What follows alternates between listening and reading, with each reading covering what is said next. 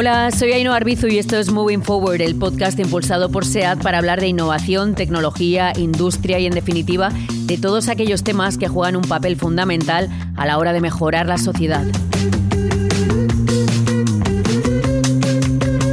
Bueno, pues este último año, a causa de la pandemia de COVID-19, todo el mundo se ha implicado en busca de la cura de este virus y en aliviar la presión del sistema sanitario para evitar el colapso.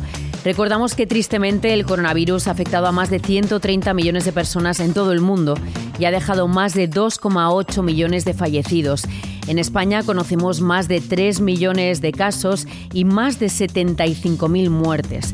En este escenario, como decíamos, todos y cada uno de nosotros tuvimos que hacer un esfuerzo, encerrarnos en casa, y no podemos olvidar la gran labor sanitaria que la atención primaria y hospitales han llevado a cabo desde el primer momento. En este esfuerzo colectivo, la industria, las empresas no son una excepción.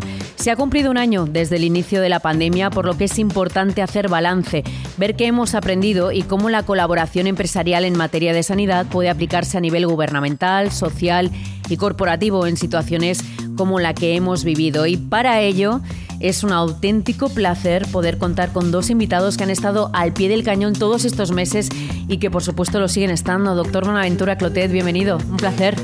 Hola, ¿qué tal? Muchas gracias por invitarme, es un placer estar aquí.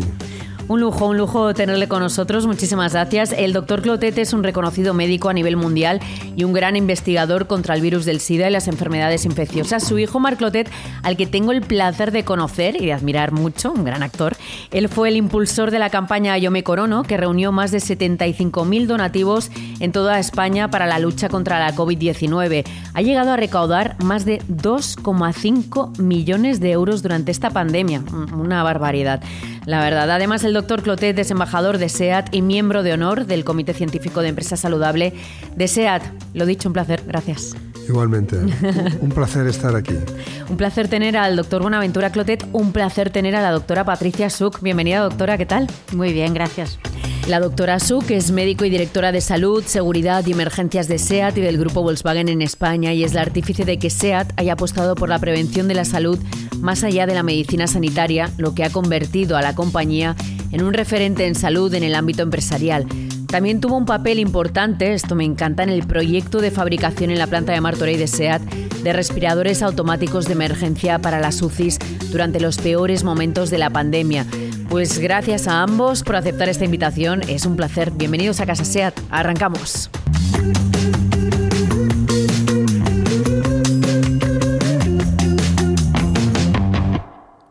Bueno, pues vamos a empezar hablando sobre esta pandemia de coronavirus de la que parece que vamos saliendo, por fin, un poco por lo menos. Al menos vemos la luz al final del túnel. ¿Qué retos ha supuesto la pandemia para la salud pública, doctor?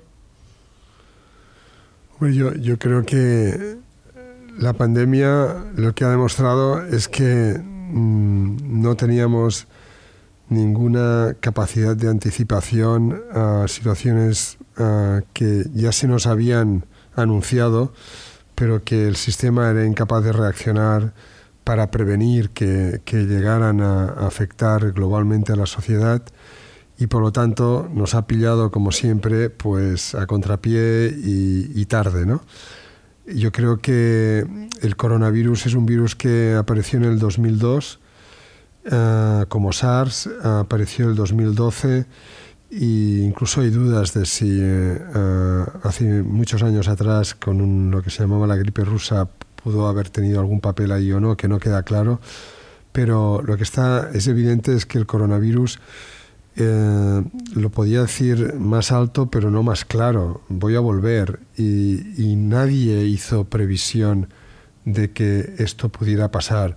Bill Gates, utilizando probablemente el ébola como modelo de amenaza, dijo que un virus sería el desequilibrador mundial de la economía.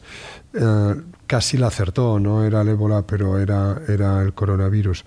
Y lo que nadie dudaría en estos momentos es que si se hubieran destinado suficientemente dinero a investigar en las enfermedades zoonóticas, las que vienen de los animales al hombre, y estudiar estos virus y desarrollar vacunas que anticiparan los que podían realmente saltar e infectar a los humanos, nos hubiéramos ahorrado tantos millones de muertes, de euros, en la economía no hubiera sido tan impactada, que costará mucho recuperarnos. Otra cosa es lo que convenga decir, pero va a ser difícil la recuperación después de este tsunami, porque no se invirtió lo suficiente en lo que es la investigación que se conoce como One Health, que es la investigación en salud humana, salud animal, salud ambiental, globalización y el calentamiento global. Y todo esto hay que mezclarlo, poner mucho dinero, que siempre será mucho más económico que no invertirlo y esperar que nos llegue otra pandemia, porque va a llegar y nos va a causar otros problemas y así nunca vamos a salir adelante. Inversión. Doctora Suk, ¿cómo crees que pueden ayudar las empresas en el ámbito sanitario, al margen de esas inversiones de las que hablábamos, ¿no? Bueno, la verdad es que nosotros desde SEAT y del grupo Volkswagen hace muchos años que tenemos muy claro que invertir en prevención no es un gasto, como mucha gente piensa, sino todo lo contrario, es una inversión y así lo hemos demostrado. De hecho, el doctor Bonaventura Clotet no es embajador de SEAT desde ahora, sino que lo viene siendo desde hace muchos años, porque el comité científico ya existía y por eso nos ha pillado quizás un poquito más preparados que al resto de la sociedad. Está claro que no hay ningún servicio de prevención de ninguna empresa que esté preparado para una pandemia, eso es algo que no está dimensionado.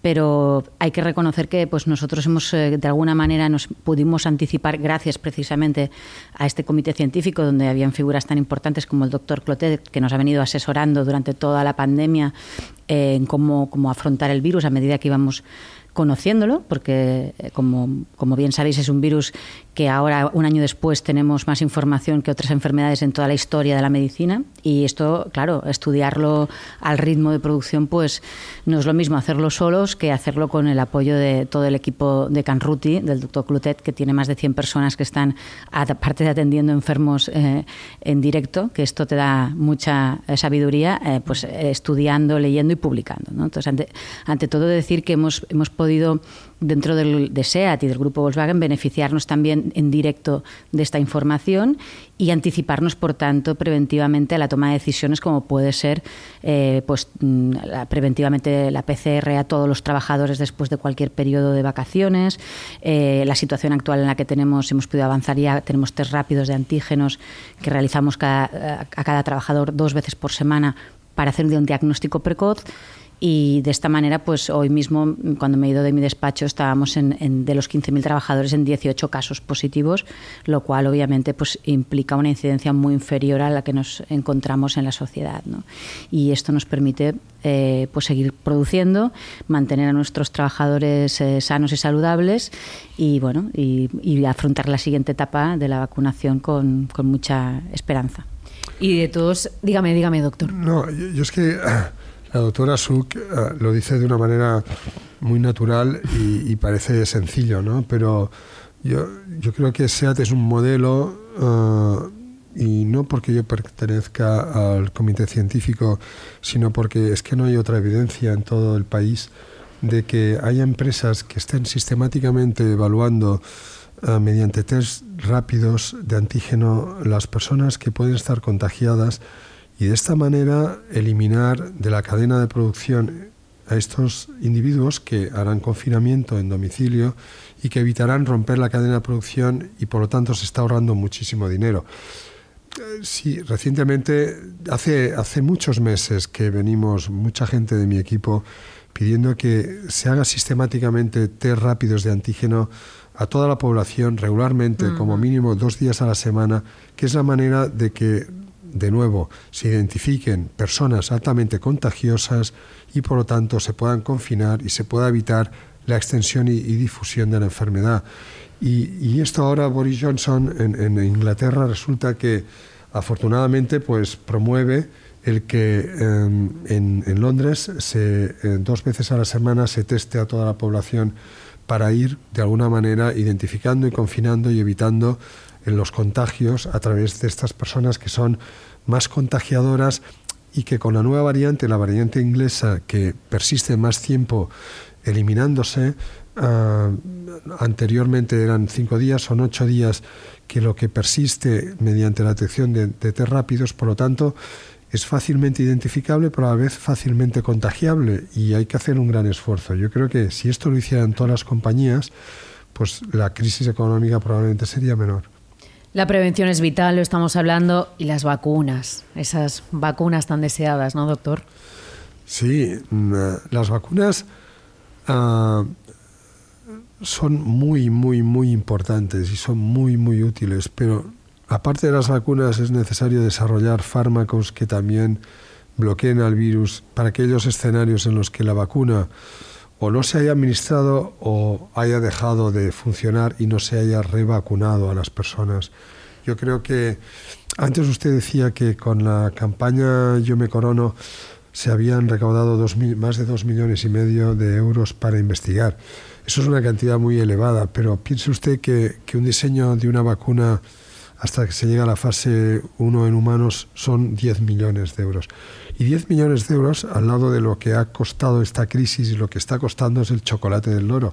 Totalmente. Y todo el mundo estaría encantado de que el gobierno hubiera destinado de una manera inmediata muchísimo más dinero, como ha ocurrido en Estados Unidos y en Europa, para el desarrollo de las vacunas, que es lo que ha permitido en menos de un año disponer de unas vacunas que, independientemente de algunos problemas que tienen algunas, son altamente eficaces. Y, por ejemplo, en Israel, donde el 90% de la población está vacunado, se ha demostrado una caída dramática de los ingresos en UCI, de la mortalidad, de las infecciones. Por tanto, la vacuna funciona, pero funciona si se administra a toda la población y en una sola vez, en el sentido de que si estamos demorando las inmunizaciones, las vacunaciones, puede ser que nos vayan llegando variantes de virus menos sensibles a las vacunas y por lo tanto no consigamos realmente contener nuevos brotes de enfermedad. Es importante vacunar lo más rápidamente posible a toda la población con las vacunas actualmente disponibles.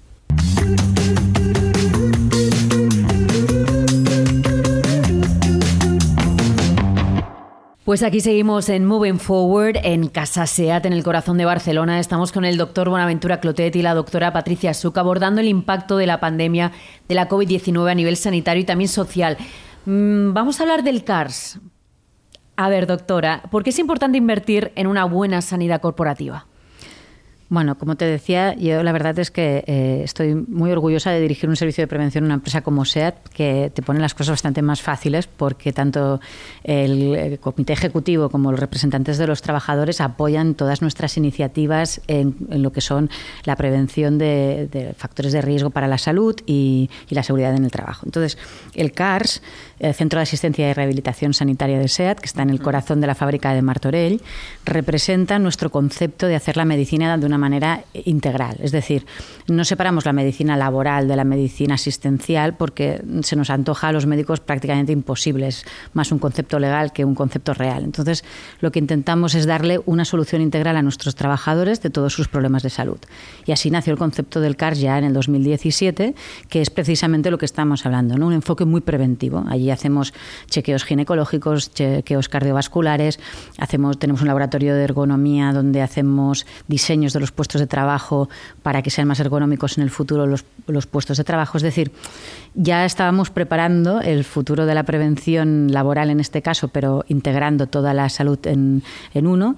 Y bueno, la verdad es que nos pilló el coronavirus pues un poco más preparados porque teníamos unas instalaciones que nos han permitido pues eso, hacer test. Ahora el poder hacer todos estos test cada 2 días a todos los trabajadores y esperamos en breve pues también poder vacunar no solo a nuestra población trabajadora, sino también ayudar a las administraciones a poder vacunar a toda la sociedad que está a nuestro alrededor, ¿no? Porque tenemos unos recursos que creo que vale la pena aprovechar. Y los estáis aprovechando muy bien, enhorabuena. Háblenos de Yo me corono, doctor. Bueno, yo creo que antes lo has comentado. Yo me corono es una iniciativa que surge de Marc Clotet y su pareja Natalia Sánchez en 24 horas. Yo creo que en el momento en que se empieza el confinamiento, rápidamente reaccionan y son capaces de crear una campaña en la que todo el mundo entiende que lo que hace uno al coronarse es haber hecho un pico, haber hecho una cima, y esta cima es haber superado un reto que es el de la enfermedad, y por lo tanto haber contribuido a que se pueda pues controlar más fácilmente el coronavirus, ¿no? Yo creo que como decía antes la doctora Suk, esta enfermedad es una enfermedad en la que se ha producido mucha investigación científica en poco tiempo, y se han generado vacunas en muy poco tiempo, se ha avanzado muchísimo, pero queda mucho todavía por recorrer y queda mucho por conocer, ¿no? Y hay el riesgo o el miedo a destacar algunos aspectos para no crear desconcierto, y lo que yo creo que hay que hacer es siempre informar correctamente a toda la población. De nuevo, no hay ninguna duda que todas las vacunas son eficientes y necesarias, a pesar de algunos efectos adversos muy mínimos en algún caso como es AstraZeneca, pero que sigue siendo el balance favorable, y es además controlable si se diagnostica adecuadamente los problemas que puedan ocurrir, que estas vacunas protegen a la población de que progresen a enfermedad grave o mueran, pero no evitan que se puedan infectar, a pesar de que la infección es leve en la gran mayoría de casos, y por lo tanto la capacidad de contagio que tendrán también será muy menor, y hay alguna excepción en que se puede infectar con más cantidad de virus y poder infectar a otras personas, pero así todos seguirán protegidos de progresar y de morir de la enfermedad, con lo cual es un gran avance.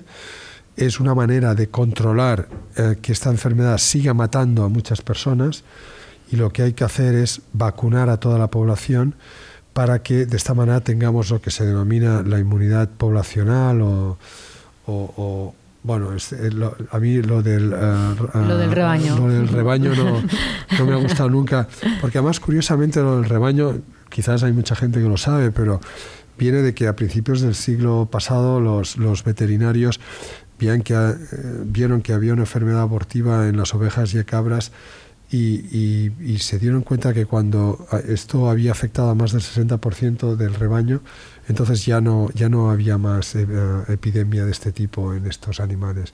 Y ahí viene lo de la protección o de la difusión en más del 60% que protege a todo el rebaño, ¿no? Pero yo creo que es mejor hablar de poblacional. Somos un rebaño, pero bueno, vamos a hablar de población. Y es necesario que se pueda proteger a todas las personas para que no se infecten. Pero es un error creer que, y terminar ahí el discurso, la vacuna necesitará, no sé si al cabo de un año y medio o 2, pero necesitaremos revacunar. Y probablemente habrá que hacer frente a nuevas variantes de virus que habrán aparecido, porque es una manera natural que tiene el virus de evolucionar, crea variantes, y van a seguir apareciendo hasta que no se haya inmunizado a todo el mundo. Y para esto hace falta muchísimas vacunas para llegar a todas las partes del mundo.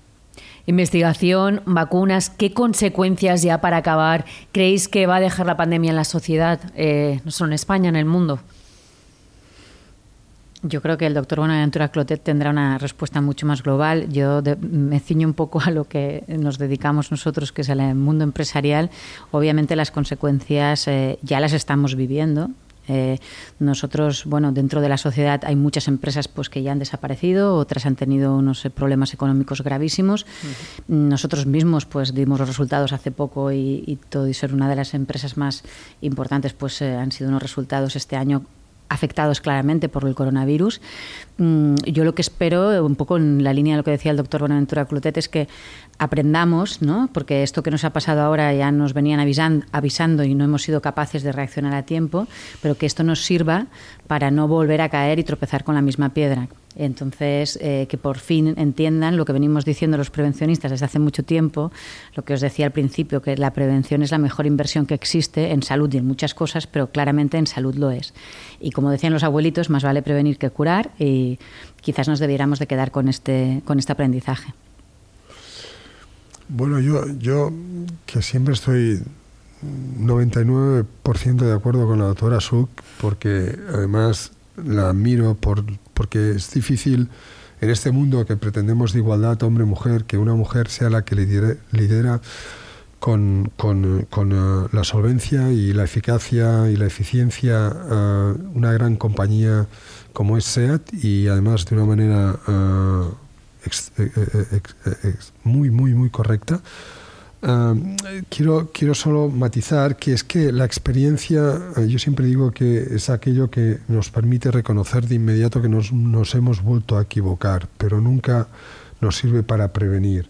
O sea, yo creo que no aprenderá nadie y que de aquí a un tiempo volverán a pasar cosas porque se priorizarán de nuevo otras finalidades, otras necesidades, otras inversiones. La prueba es que no hay una gran aportación económica ni de inversión de dinero del gobierno que podría hacerse de una manera directa, importante, pero no estoy hablando de cantidades nimias, estoy hablando de que se tienen que aportar millones de euros a la investigación. En este país hay muchos grupos potentes y buenos que hacen investigación, muchos, y en Cataluña, en España, y es una pena que no se fomente esta investigación a base de recursos fáciles para que la puedan desarrollar, y por lo tanto no nos centremos únicamente en el coronavirus, que hay que hacerlo. Hay murciélagos que tienen coronavirus que son totalmente resistentes a las vacunas y todavía no han saltado, pero algún día pueden volver a saltar a un animal intermedio y de allí al humano o lo que sea. Pero es que hay otros virus como el Zika, el chikungunya, el ébola, y hay muchos que hay que prevenir y que se desconocen, y hay que abocar mucho dinero, hay que destinar mucho dinero, porque todo el dinero que destinemos siempre será poco dinero comparado a una crisis económica como la que hemos sufrido con el coronavirus. Espero que sí hayamos aprendido un poquito, por lo menos. Tengo mis dudas. Un poquito. Tengo mis dudas. Doctor Bonaventura Clotet, doctora Patricia Such, un auténtico placer. Gracias por haber venido hasta aquí, hasta Casa SEAT, por participar en Moving Forward y por esa gran labor que hacéis para la sociedad, para que siempre avance hacia adelante. Un placer y gracias de corazón por su trabajo, por el trabajo de los dos. Gracias. Muchas gracias. Muchas gracias.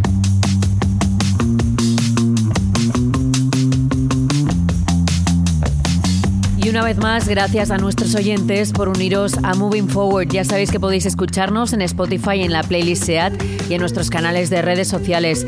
Soy Ainhoa Arbizu y esto es Moving Forward. Hasta la próxima.